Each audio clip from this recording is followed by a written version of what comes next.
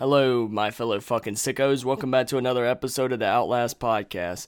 Today we're going to be talking about a fairly normal character that I felt like was kind of a good guy. But you don't really say that about Outlast. So we're going to be talking about Ethan.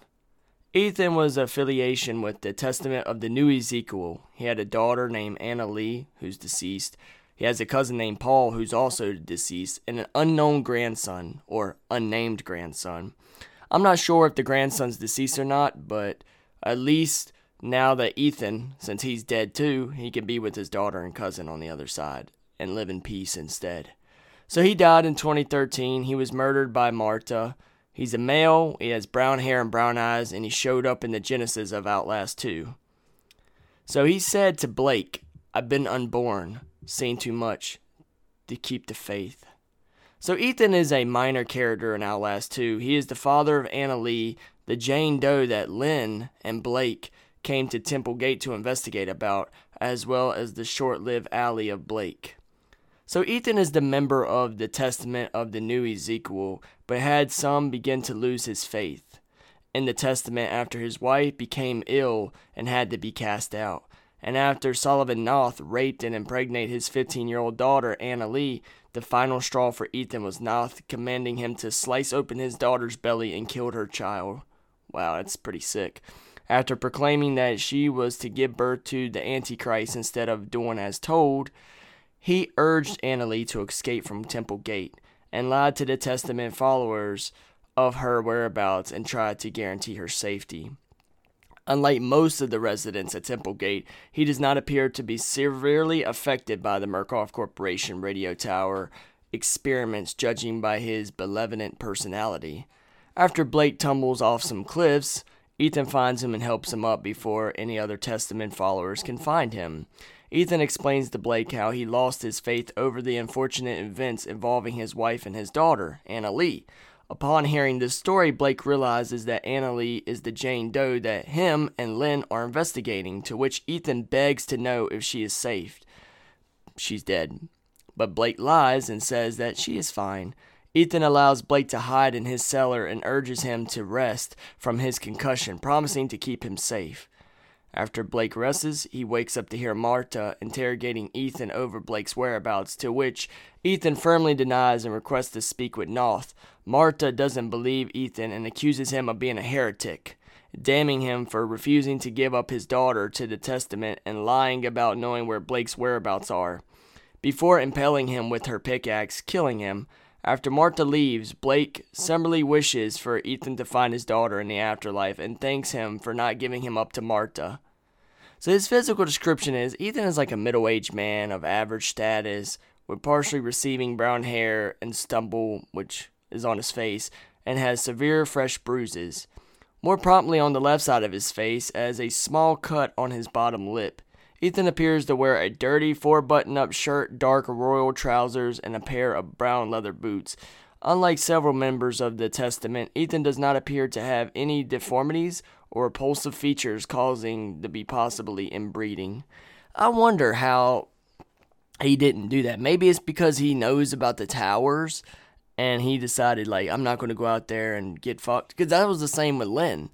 Lynn was not affected by the radio towers either because she was deep down in the mines, and the radio tower only hits what's on the surface. It doesn't hit deep down in the ground.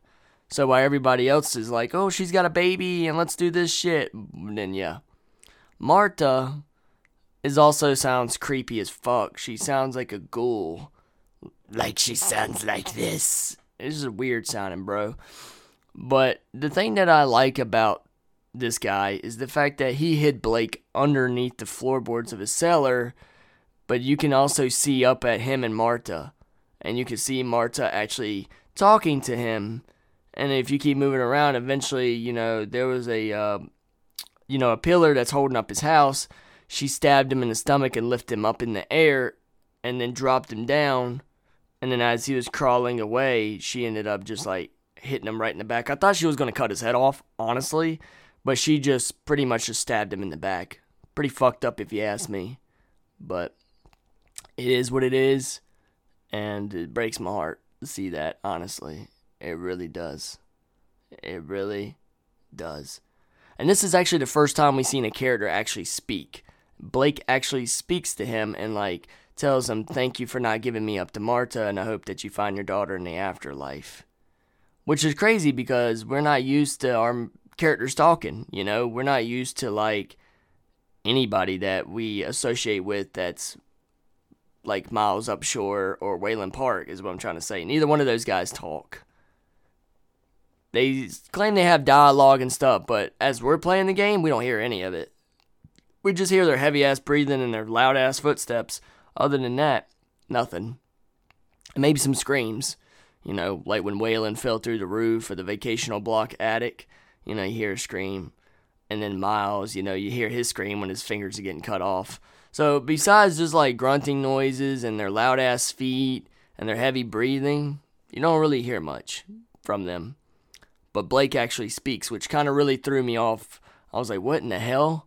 So there's really not much about Ethan. He's just a minor character. Like they said, he found Blake at the bottom of a cliff, took him into his home, let him rest in his cellar, and then Marta came in, interrogated him, and then killed him. And that was about it. Left him dead on his floor.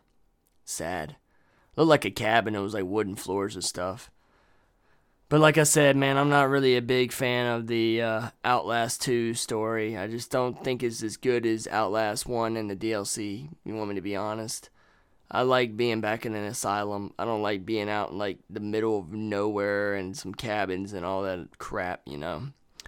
But that's pretty much the end of the story of Ethan. Sucks that he had to die.